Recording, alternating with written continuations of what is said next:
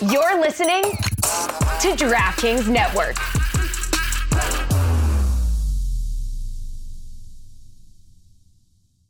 Today on the Cooligans, we will be joined by the Derby Days king himself. We're excited to be joined by Eli Mengem. No high praise, huh? Just the king himself. It's dope. We talked to him about Derby Days. We talked to him about the danger he's been in. We explained to him a little something about CONCACAF. And also, I explained to him how the Hyundai A-League works in Australia, his home country. That and more today on the Cooligans! Hi, this is Ashlyn Harris. And Ali Krieger. And you are listening to our best friends and favorite comedians, the Cooligans, bitch. Yeah, baby!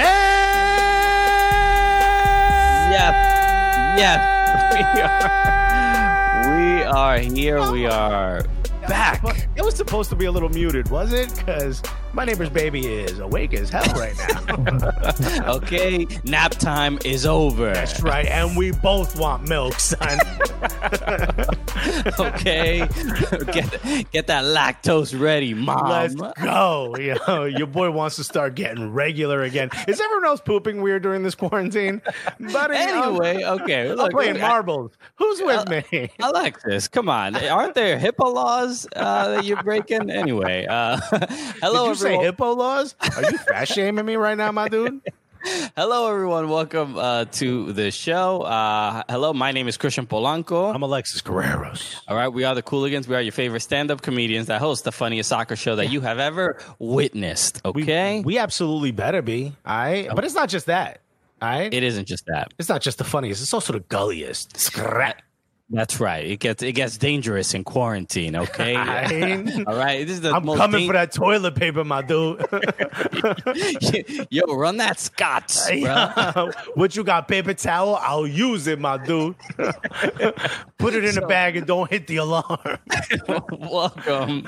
Welcome to Living Room FC. We are, still home quarantined, as I hope you are as well. And we're all trying to process all of this stuff, as best as possible. And today I'm excited about it because this is the first time I've been excited about quarantine. Because this is it right here.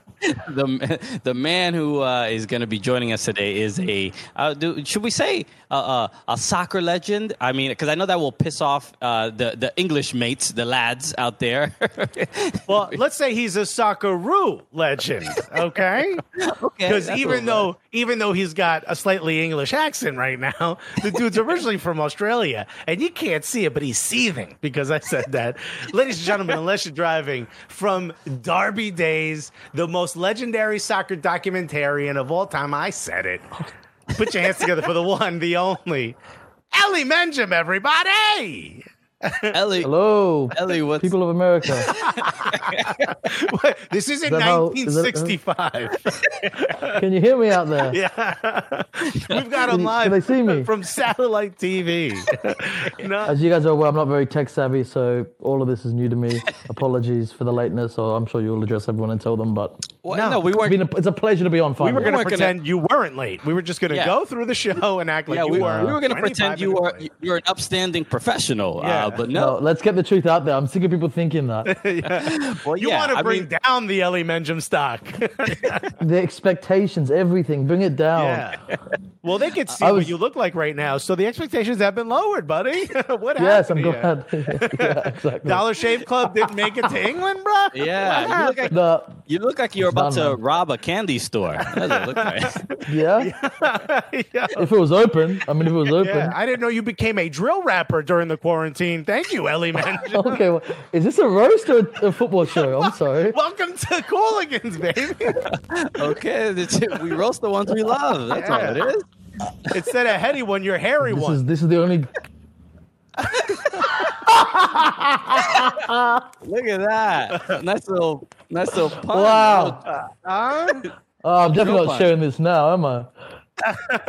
No. Well, we'll cut that out. Have you written this down? No, that was great. That was fucking amazing. It's all off the dome, my dude. You know how this works.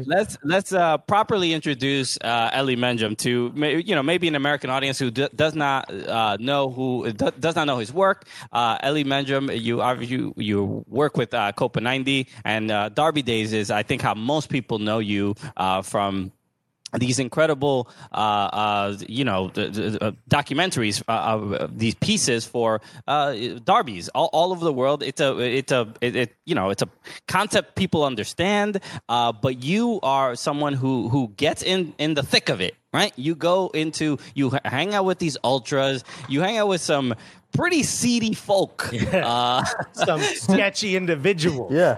As you can see, don't talk about Christian that way, dude. You do that, and there are some of them are like fun and people could be welcoming, but there are some that you are in some real danger. Being if we're being honest. So I want to get to know about how that project started and get to know you more as well. But what was the pitch well received when you were like, well, let's do a Derby Days, and how did it really begin? Okay, well, that's the very beginning when I won a competition to work for Copa90 as a one-off in 2013. That was the Confederations Cup, the tournament before the World Cup. So it was in Brazil. It was a one-off job for 5 weeks. You get to go to Brazil.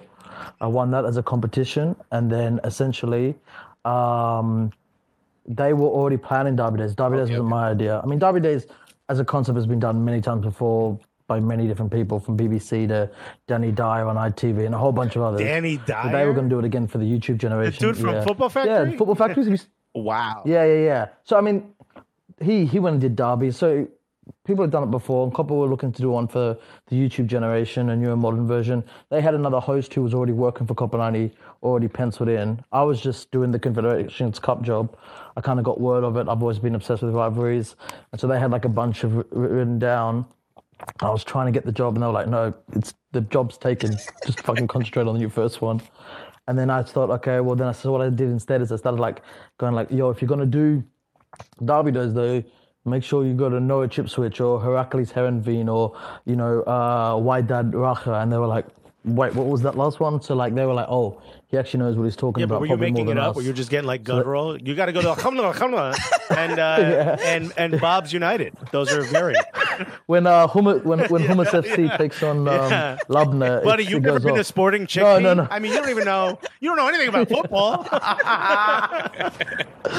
Luckily, I don't have to make that shit up. But yes, it worked in my favor. They gave me the gig. The first series was like, as I said, it was like we've developed and gotten better each one and kind of like made it bigger and almost something different. The first series took us to the more famous derbies, your Liverpools, your Romes, your El Clasicos. It was 8 episodes. And the last episode was in Serbia.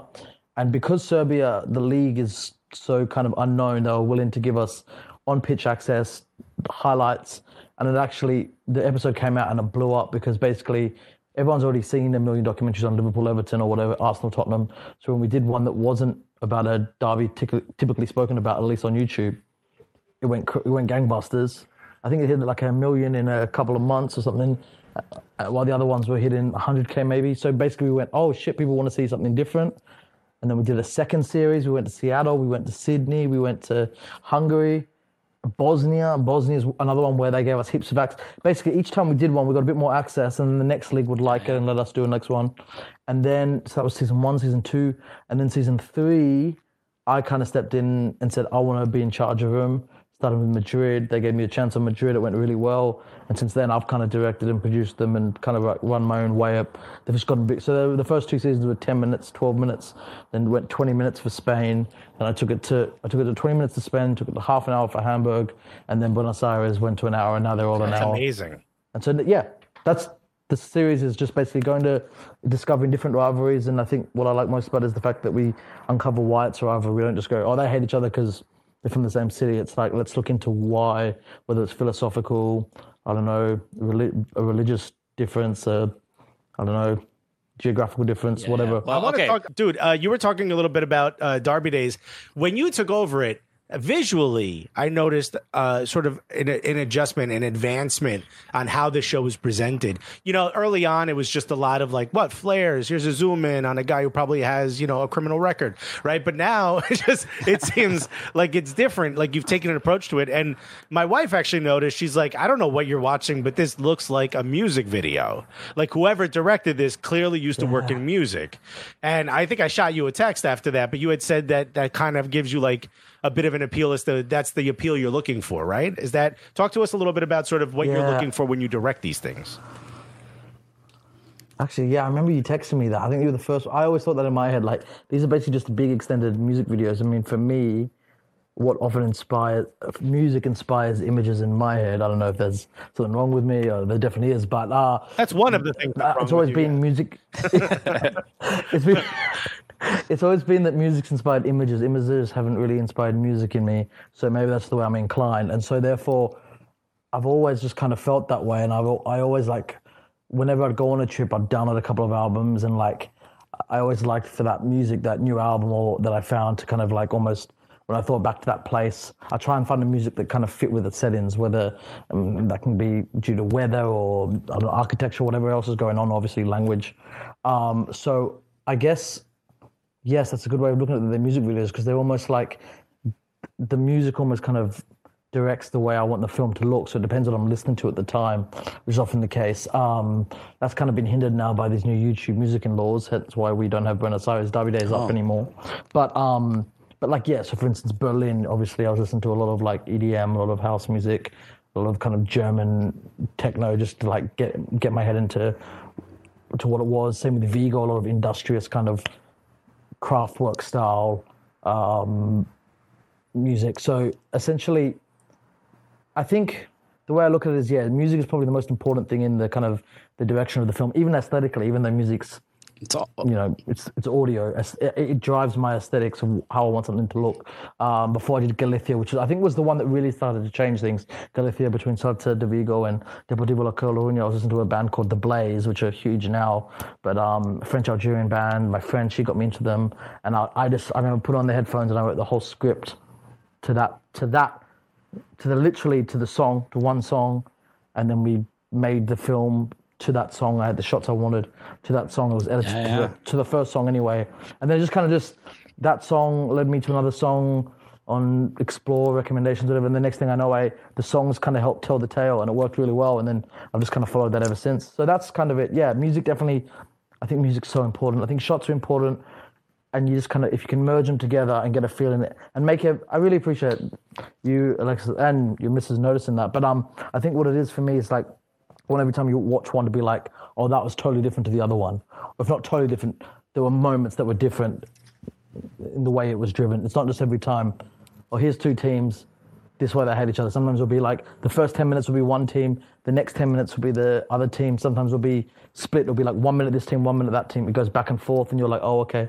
It's every one we try and make different. And I think that's what keeps people, what makes the series so popular is the fact that every time you watch it, you're like, there's no cliches in this. It's going to come at you totally different. Well, it even feels, even your response to that, that question feels very like deeply Kanye.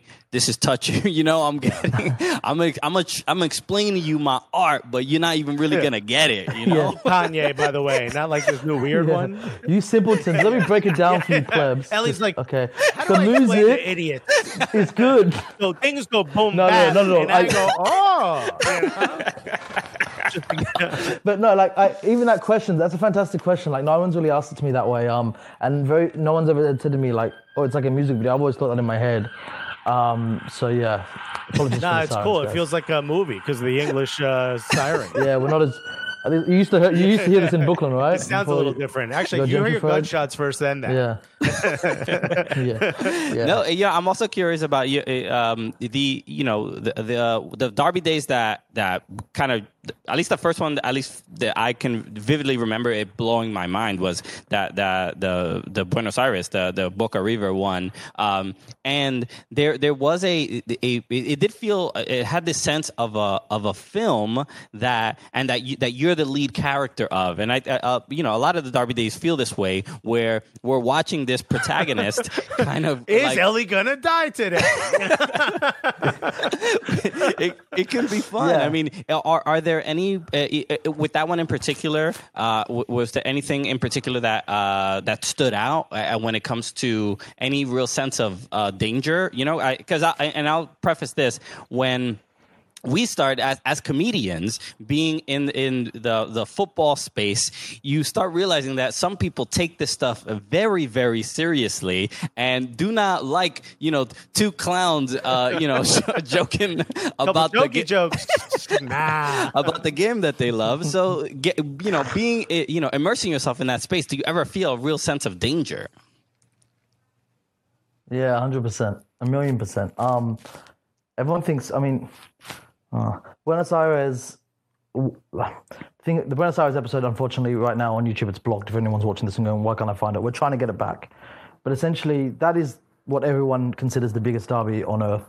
And it's the number one everyone says, oh, you got to do it. And my answer is always, I don't like closure. I don't like to do, I didn't go to the World Cup final. I had the opportunity for a reason. I don't want to go to the biggest thing. I always like to have that thing as like the you never want to never meet your heroes. You never really want to reach your goals. I don't know. There's something weird and extension of that for me. So I never wanted to do it because I was like, that's the biggest ever. And once I've done that, I can't go backwards. And also, it's so big. How do I even do justice to that derby? And Vice have done a really fantastic documentary on it as well, where they went to those.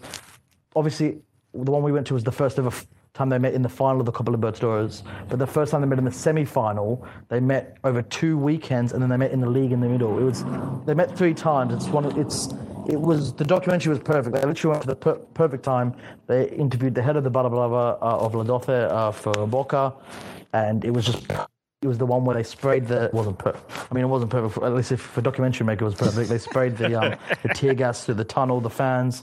And so it was they hit the jackpot. They went to the one you had to go to. And I was like, I'm not going to tell you one that was like, oh yeah, it was that one where they won 2-1. They went to the one where they played they went to 3 games in 1 week. 3 times they met. There was tear gas, there was fights, I was like, if I can't beat that, I'm not making it just to make another one. So we're not doing it. That's it. And I always said the one time I'd do it is if they met in the Copa Libertadores finals. I'll never forget when we saw the draw and they were like, oh, fuck, this could actually happen. And that's when I was like, okay, we go and we make this because no one can top this. We can't top Vices unless we get a final. Oh, we got a final? Yeah. And then they almost killed some of the players. I always... I said then they almost killed some of the players. Well, I want you to continue on that, but I also wanted to ask about, because we were talking off air about how you're learning Spanish on Duolingo, which is great. I'm proud of you, buddy. Yeah. But you get to be involved in so many different cultures and learn so much. Like when it comes to preparation and research, how much of it is involved with, do you get someone who speaks the language, talk to them, in the preparation of the Derby days? How much of that is involved in learning about the culture and the language and things like that before you actually go to that country? Yeah, you guys are full of great questions. What I'll often do is I'll often find someone in that city or in that country, and they'll be a kind of like behind the scenes fixer. We'll probably interview them. The Berlin one, you may notice the guy Kareem who's walking around with us.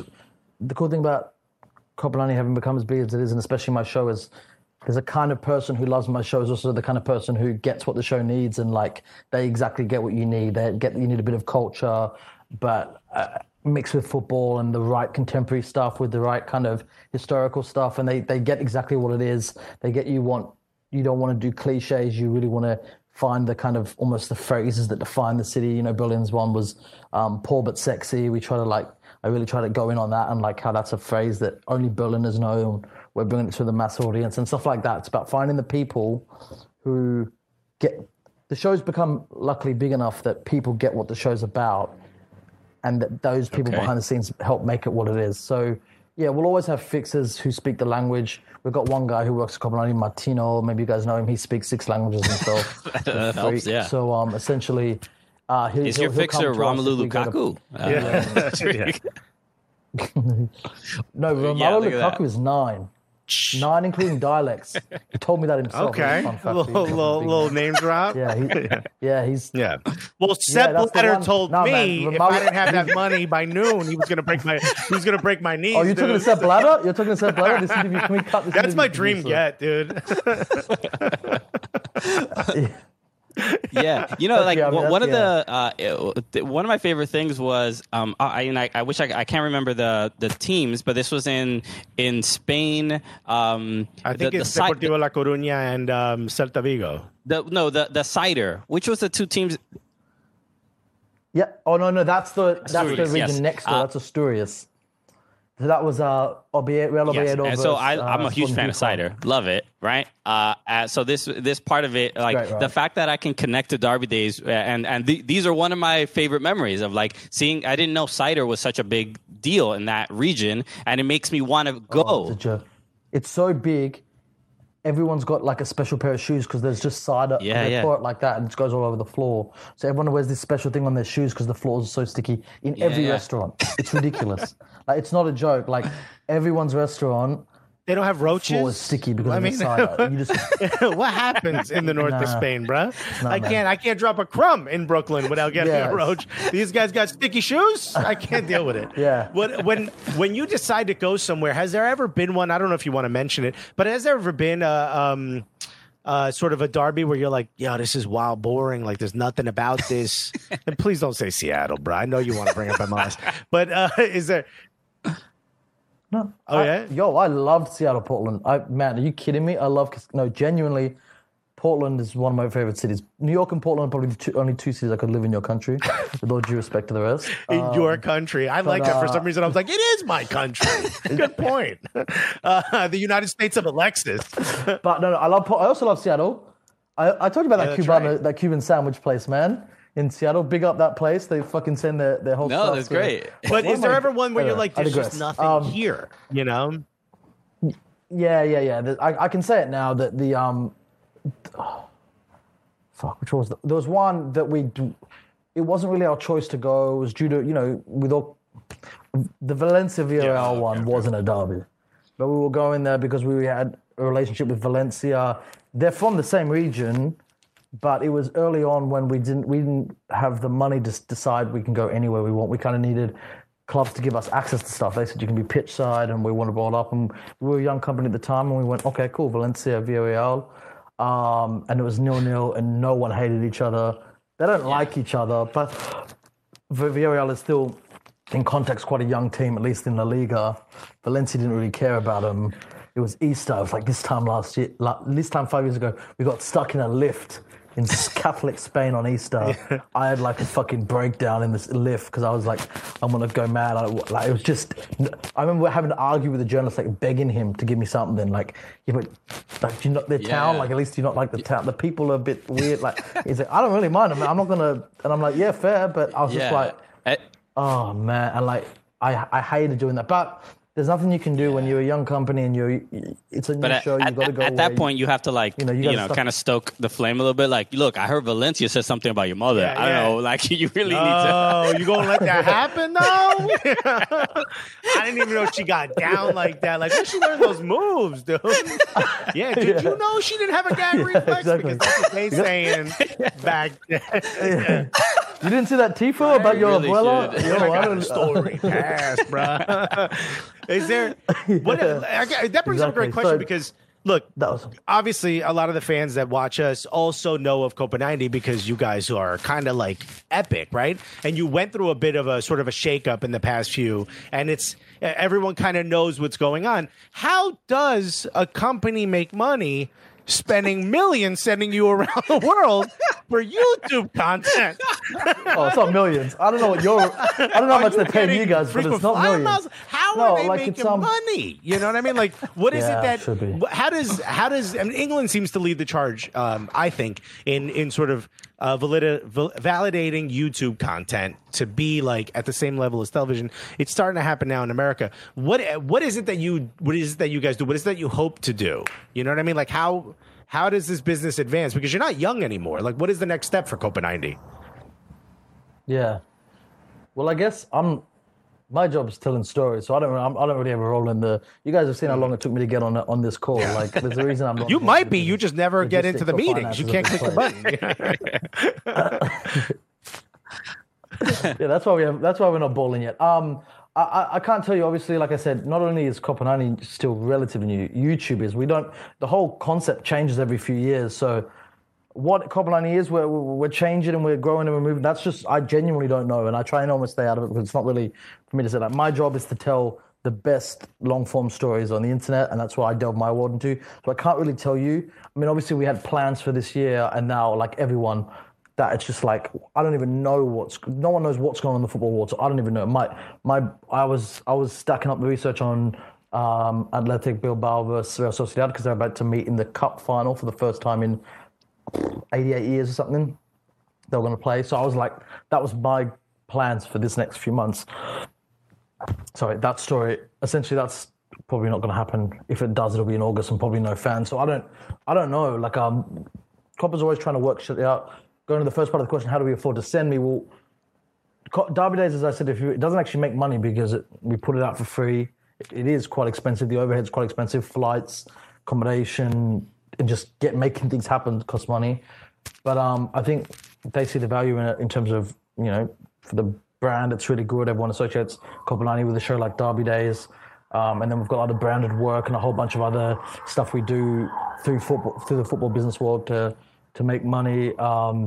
But again, that's not really my world. Like I said, we do a lot of commercial work as well that's separate. But what's really cool and what I'm really privileged about is the fact that Copa90 let me do my stuff with no brands, no nothing. I do my work, make my documentaries, and they allow me to do it the way I want to do it. So yeah. I'm pretty lucky like that. But for now, what's the plan going ahead? Yeah, it would change the entire tone if you're just like holding a flare and with a Pepsi. Yeah. You're like, this Derby's crazy, but not as crazy as the discounts that you can get. What? Well, that was a clean tackle. Clean exactly. Head and shoulders. I mean, what a. Am I right? What happened to Ellie? Exactly. Dude? I mean, there's been times like one thing I can always say we'd never do branded stuff, but we do use like what we can. Like we've done a few commercials for Amstel, and like everyone's like, how did you get pitch side at the Copa Libertadores? And we're like, because everyone just thinks like CONMEBOL did not know who we are. Like those shots of me running around the inside of the stadium, like walking into rooms and like popping my head over into like groups of suits, like all.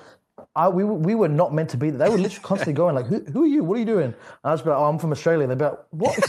Why is the brown Australian like running around the bowls of the Bombonero or the Monumental? And essentially what had happened was, because we've done work with Amstel, we kind of teamed up a photography shoot with Amstel, which also got us to be on the pitch for the first 10 minutes of both halves. And then we ended up just taking advantage of that because South America's everything's so shambolic. And long story short, we got there. But the one thing we did do is there was like, you might remember it in the Buenos Aires episode, there's a bunch of guys, they just wouldn't do it. They were a bunch of like hood rats, shirtless, covered in tattoos, smoking outside this liquor store. And one of them had a river tattoo. I'm like, we didn't have enough river at that time. And I'm like, we need to interview him. And they were like, no, we're not doing an interview. And then I was like, I will give you some money. They're like, no, we're good. And then I was like, well, I just kept pushing them. And like 10 minutes in, one of my producers was like, dude, give up. They're not going to do it. I'm like, I'll buy you a case of beer each if you do a 2-minute interview.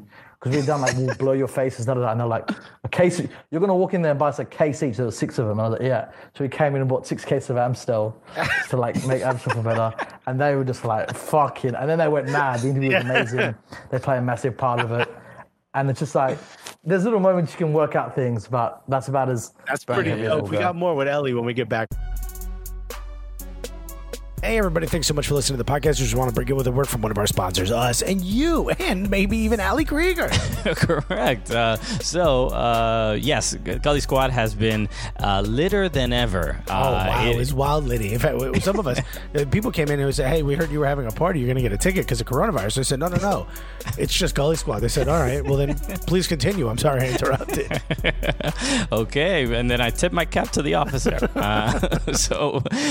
Gully Squad has been been again, especially during this quarantine, we've spoken about how it is more than just a just getting some extra content. It is becoming a very much a full-fledged community of people sharing ideas, sharing stories of comedy, everything. So and yes, you may have heard recently we did a Zoom call. We did the first Gully Squad happy hour, and that wasn't even us. That was just the Gully Squad members putting that together. Shout out to Peter Garcia who had the idea initially, and he wanted to get drunk with other members and let's go. Yeah. And let me tell you something. I think it started around 6 p.m. It started at 6 p.m. Yeah. I logged back in at like 11:30, and it was still happening. Dude, bro, that's how we do it. Gully Squad, bro. Gully Squad. It ain't called Softy Squad, my guy. Okay. Also, how did you know my nickname in high school?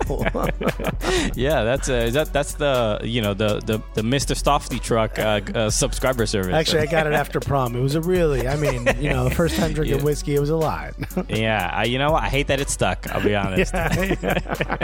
No, but if you wanna, yes, the Gully Squad happy hour was unbelievable, and we had a special guest join us, Ali Krieger of the Orlando Pride and the U.S. Women's National Team, two-time World Cup champion, just hopping in Zoom calls with us. Christian, how many other podcast fan group Zoom happy hours do you think two-time World Cup winners be hopping into, or someone on the cover of People magazine?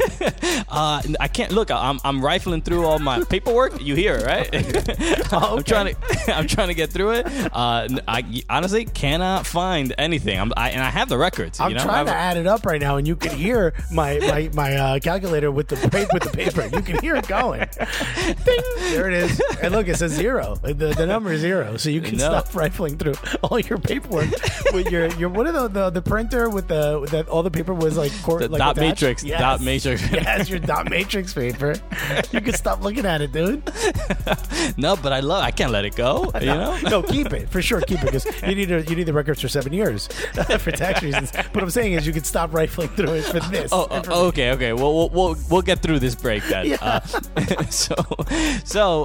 Yeah. Look, that those are some of the things that are possible if you join Gully Squad. There's a lot of fun. Not only is just cool content, but fun surprises like that. And we are actively trying to make it more than just just sending you an extra 20 minutes of a podcast a week or a month or whatever. We're trying to offer Gully Squad members a genuinely fun experience, similarly to what we get to have.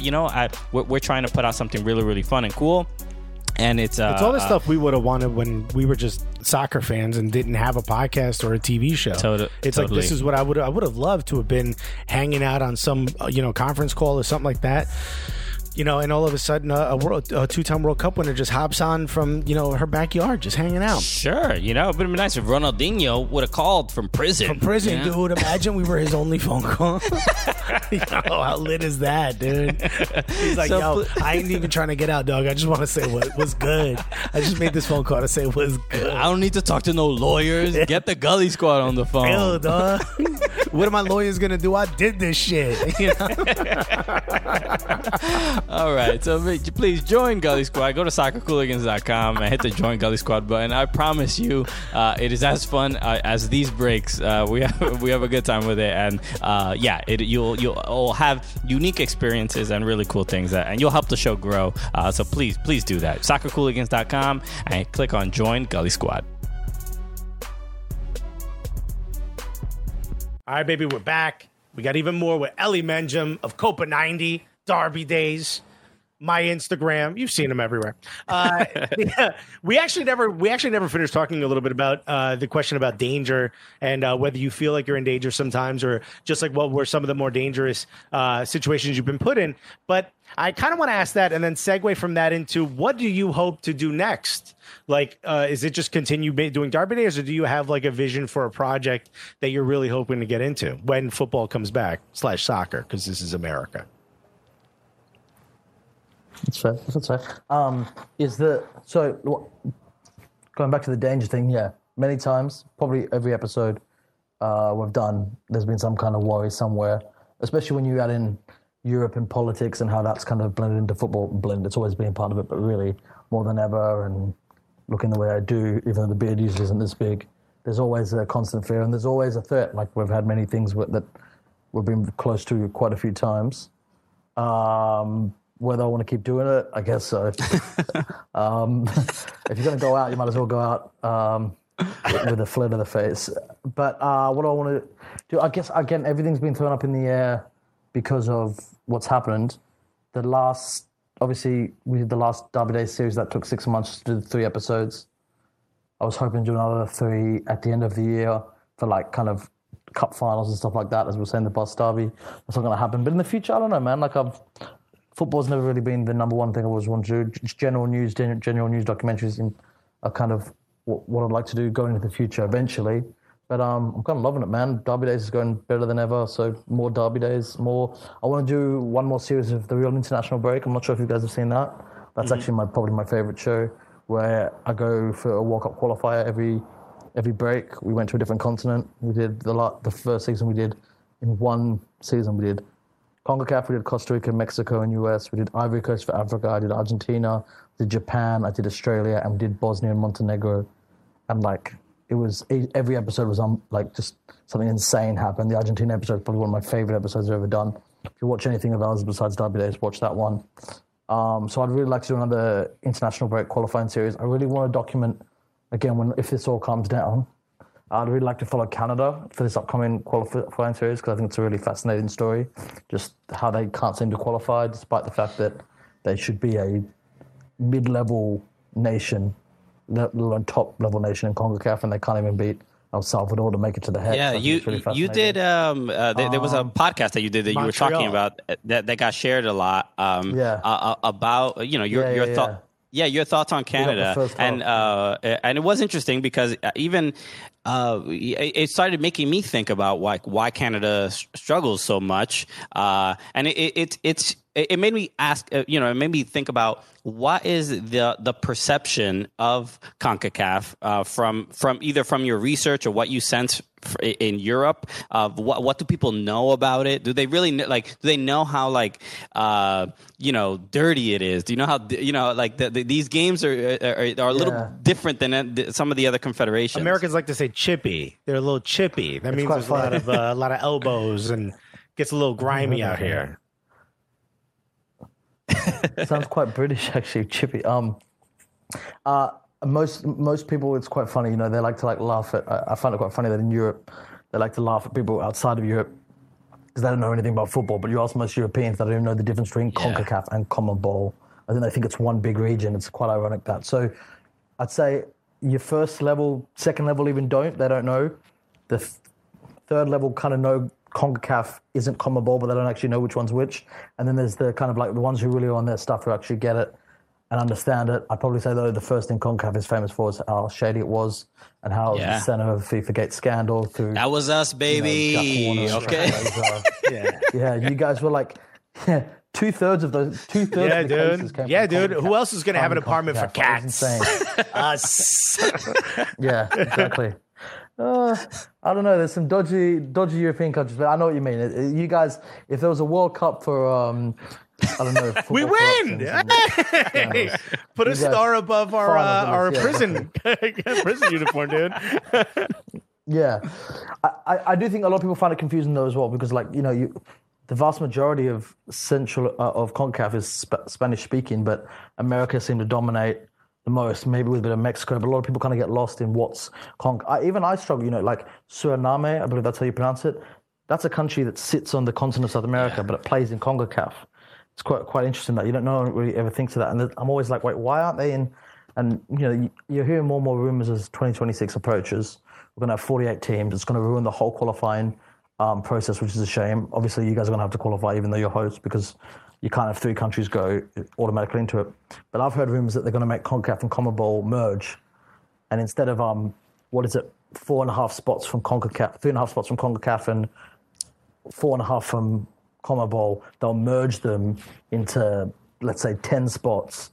And that most likely South America will just get to take more from CONCACAF because, let's be honest, Honduras are probably going to lose out to even Peru Uruguay, Paraguay. They are just stronger. It might even make America's job harder, but it'll probably make you better in the long run. I've heard rumors of that. I actually think that would make most sense to merge them because I think everyone would get a lot better for it. I'd love, like, imagine an away day, USA away day. Your biggest match in the qualifiers is always Mexico. But imagine if Brazil away for points. If you're Brazilian, it'd be amazing. And we were talking a little bit about combining CONCACAF and CONMEBOL. That always kind of scares Americans because it's like, even with the relative ease we have now, we still didn't qualify for the last World Cup. You know what I mean? Like, it's, so we're going to bring in tougher competition? Yeah, that seems smart. Like for right now, like, how about this? How about we don't have to qualify? Have we thought about that? Like, that's what we're kind of going towards. Like, what is it, like, what do you think it's going to take for, because you've kind of waxed poetically a little bit about the Canadian team, but what's it going to take for the American team, do you think, from your perspective, to get to the next level? Is this something you've ever considered? Do you care? No, I do. I used to be obsessed with the American team. I famously put a stupid amount of money on America for the 3 tournaments, 14, 10, and 6. I always thought it was inevitable that you guys were going to win it because the way you guys do things, like whether it's through military or financially, you guys just kind of go and just dominate whatever you want. Often succeeding. So I always thought it's a matter of time before Americans work out, this is what the whole world loves. We're going to win this too. And what I don't actually have the answer because what I always go to, like Americans love, everyone in football loves going about projects and we're going to build this and this, blah, blah, blah, blah. The fact of the matter is, and everyone forgets this, the United States made the quarterfinals of the World Cup in 2002 when the MLS was in its infancy. No one cared about the sport. Most Americans couldn't even name the squad. You had no investment, no football culture. Well, actually, you had a football culture, sorry, but like it was very niche. And yet you made the quarterfinals of which you lost to a really good German side, 1-0, but there was a ball on the line that got cleared and a dodgy penalty. You should have gone to the semis, or you could have easily have gone to the semis. You haven't got close to a quarterfinal. You made round of 16 in 14 and 10. Both, you were pretty plucky. To be fair, you got out of the group stage of a hard group in 2014. But if you actually look at it, it's like, wait, America did best when no one gave a shit. Like, you guys were epic. You beat Mexico in the round. The fifth game. You would have, exactly. You will never beat Mexico in a World Cup for 20 years, yet when no one cared, you guys did quite well. So if I'm honest, and this is how I feel about the whole thing, it's like, I don't have a clue, but I don't think anyone has a clue. Football's quite weird. I think you've got more players than ever in Europe. Pulisic. Weston McKennie. Schalke, I always forget his name. Yeah, Weston McKennie, Reina. It's exciting. Like, I don't actually know what it's going to take. Like, I definitely think Berhalter probably isn't the best, but I don't actually know what the answer is because I find it all... I don't know what... I thought... old mate who's at the Revs now, Bruce Arena. Bruce Arena is the guy who took them to the quarters, so I thought him coming back would go well. And you even watch that, like I've watched that Trinidad and Tobago game so many times. Like it's so bizarre that you lost that game. I mean, the goals were, I don't know. The truth is I don't know, but like I don't think anyone does. And I think you're just going to have to ride it out. Keep doing what you're doing. The MLS has never been more popular. You're creating more plays than ever. The game's never been more popular. I don't think there's an exact formula that goes, okay, we get to go to the World Cup. Because you were making every World Cup, 1994, 98, you were making them easy. All of a sudden you missed out on one. But can you really blame the football or soccer in America at the moment? Because to be honest, it's never been better and more popular. Maybe it's not working for the national team, but like, I don't know, there's not like this magic formula that goes, okay, you'll always make it.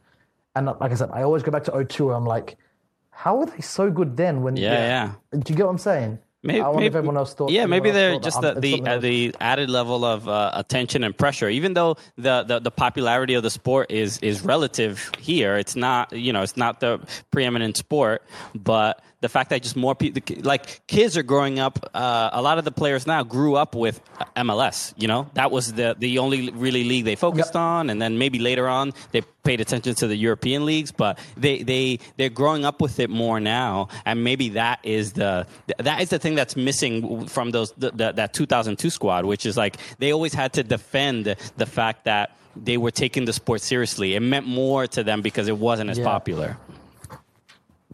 We got something similar in Australia where like the game's never been more popular in Australia. The league's never been more professional. It's kind of plateaued now a bit, but like when the league was at its best, probably around 2010, our 2010 or even 2014 teams weren't as good as 2006 or even the 2002 team that didn't even make the World Cup.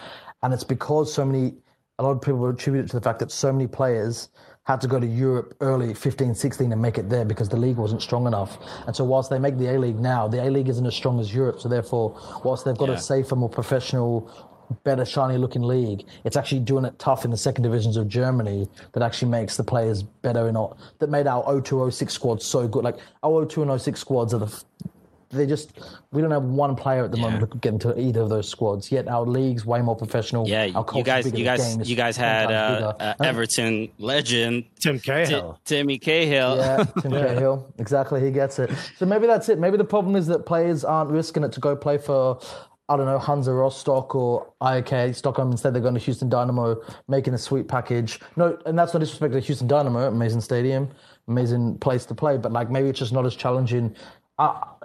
Maybe you just need to get tough out in the smaller leagues in Europe than the big league in America. Maybe, you sound like Jurgen Klinsmann. Yeah, dude, tough it out, says Ellie Mengem. You were talking a little bit about A-League. You're obviously a big fan, Australian dude. There were some rumors coming out that Hyundai was going to leave and that might mean, or they wouldn't be the main sponsor. That might mean that the league was going to maybe collapse or shut down. The clubs aren't making as much money, or it's still not where it's supposed to be. What is that? I feel like in order for countries like America or Australia to hit the next level, they need to have a robust league. And if the league collapses, it's not going to get a chance to be robust. What do you know? Is there anything you can report? How do you think it's going on over back home? You've done your research. I wasn't expecting A-League questions, let alone A-League sponsorship questions. What does the A-League need to do genuinely to be successful? There's one very simple answer. It needs the MLS to go bust, because basically the MLS is just what the A-League wants to be, with a country with 10 times bigger population, 10 times bigger investment, 10 times more money, 10 times more teams. We can't get this. We should have got Kaká. We were meant to get him, but Orlando jumped in because they can offer him 10 times. We've only got 3 major cities, 5 proper cities max. You guys have got, how many teams you got now? You got 23 teams. We're like at 26. We're about 18 different 26 cities currently, I think.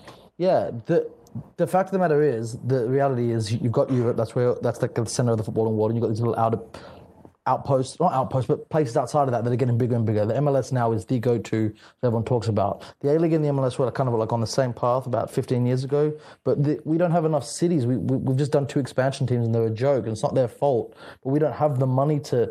We got like 3 major clubs, 2 in Sydney and 1 in Melbourne. That's it, and none of them can offer the money that even like I said, Orlando can offer. Orlando's not even a major team. They haven't even made a playoff, and they've got Kaká and Nani. I mean, it's insane if you think about it. Even like great examples like New York City FC, like they gave Melbourne City the scraps. We got David Villa. We meant to have him for 6 weeks. We got him for 2 because nah, he's going back to New York. Even though he did say he loved Melbourne. But the point is, like, the A-League's in trouble for a bunch of reasons, but I don't blame it on anything other than the circumstances. The A-League is a league in a country with 4 other major sports. Each have a league, or 3 out of those 4 have a league that's been going for over 40, 50, 60, the AFL even 110 years. And they're up against 4 other codes, their own code. They've got 30 other leagues that have got 10 times the money, glory, prestige, history, finances from Europe, let alone America, South America, Africa. Then Asia's got more money than everyone. Like, everyone likes to have a go at the A-League, but the A-League's doing the best it can in the circumstances it can. I mean, Neymar's transfer is worth more than the entire sport industry in Australia alone, of every sport. And people want us to be, and people try and compare the A-League to Europe. It's like, well, how are they meant to do that? Let alone how they're meant to be the best thing outside of Europe when the MLS has never been more popular with people like Beckham investing. The fact of the matter is, there isn't an answer. Everyone who loves football in Australia has to support the A-League for it to be good. Stop comparing it to Europe. Otherwise, there's just no option, because it can't be better. You can't be better than. It can't even come close, but yet we have to accept it doesn't need to be as close. It can be our own local niche thing. But to do that, one thing we need to do is have soccer-specific stadiums, as you guys like to call them. That'll make a huge difference.